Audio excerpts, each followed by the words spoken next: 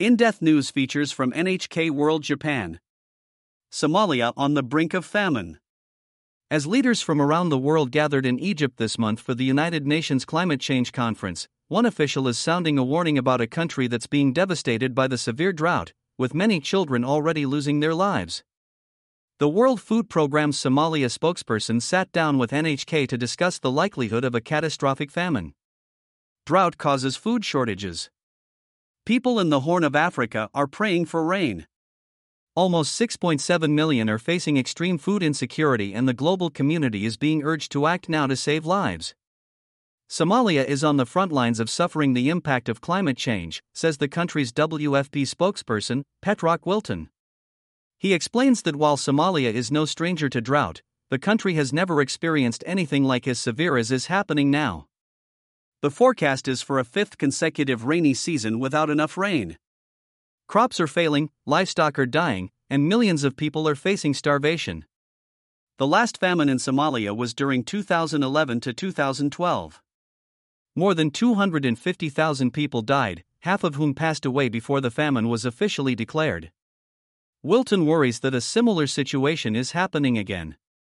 What we saw happen in 2011 was that famine was again declared in only a few regions, but then it spread rapidly to more regions in the country, he says. It's critically important to act now before the declaration of famine, because if not, thousands, many thousands of people, could die, and famine could spread to more areas of the country.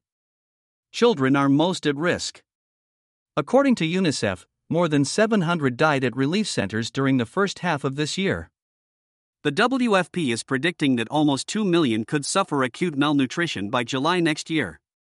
When you go to a stabilization center where the most severely malnourished children are being treated, it's absolutely heartbreaking, says Wilton. They're not even strong enough to cry. You can see bones beneath their skin. It is tragic. Displaced people at risk. Many Somalis are being forced to move out of their homes as they search for food and water. A WFP case study shows internally displaced people are arriving in the city of Dalo in increasing numbers, currently around 100 to 150 per week. The study features Mito, a 25-year-old mother of 4 who was staying at the Kabasa IDP camp in Dalo. We left our home because we had nothing left, we just had drought and hunger, she says. She left home with 5 children, but a son, aged 5, died during the month-long journey. Her surviving children are aged 1, 3, 4, and 7. Mito's husband was sick and unable to travel. She left everything behind, walking barefoot to get to the camp. It was hard when I lost my son, she says. The other children are okay, but they are still very hungry. I have come to the clinic because a community health worker came and met with us new arrivals and referred us as, my youngest child, fat and is malnourished. Millions need support. The WFP reports that it helped 4.4 million people in Somalia with life-saving food assistance during October, the most ever for a single month.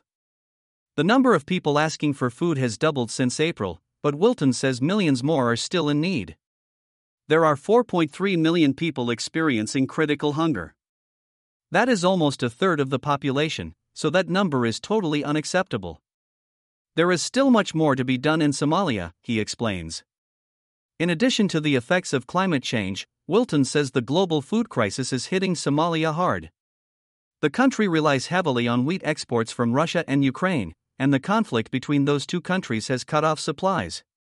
Coupled with the rising cost of fuel and shipping, Somalia simply cannot afford to feed its people.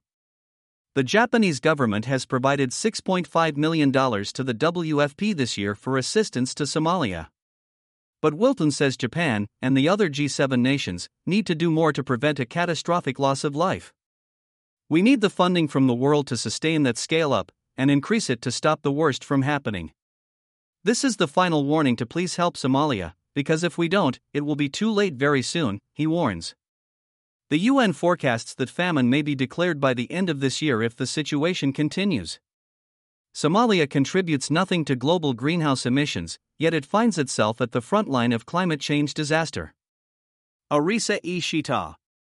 NHK World. Producer.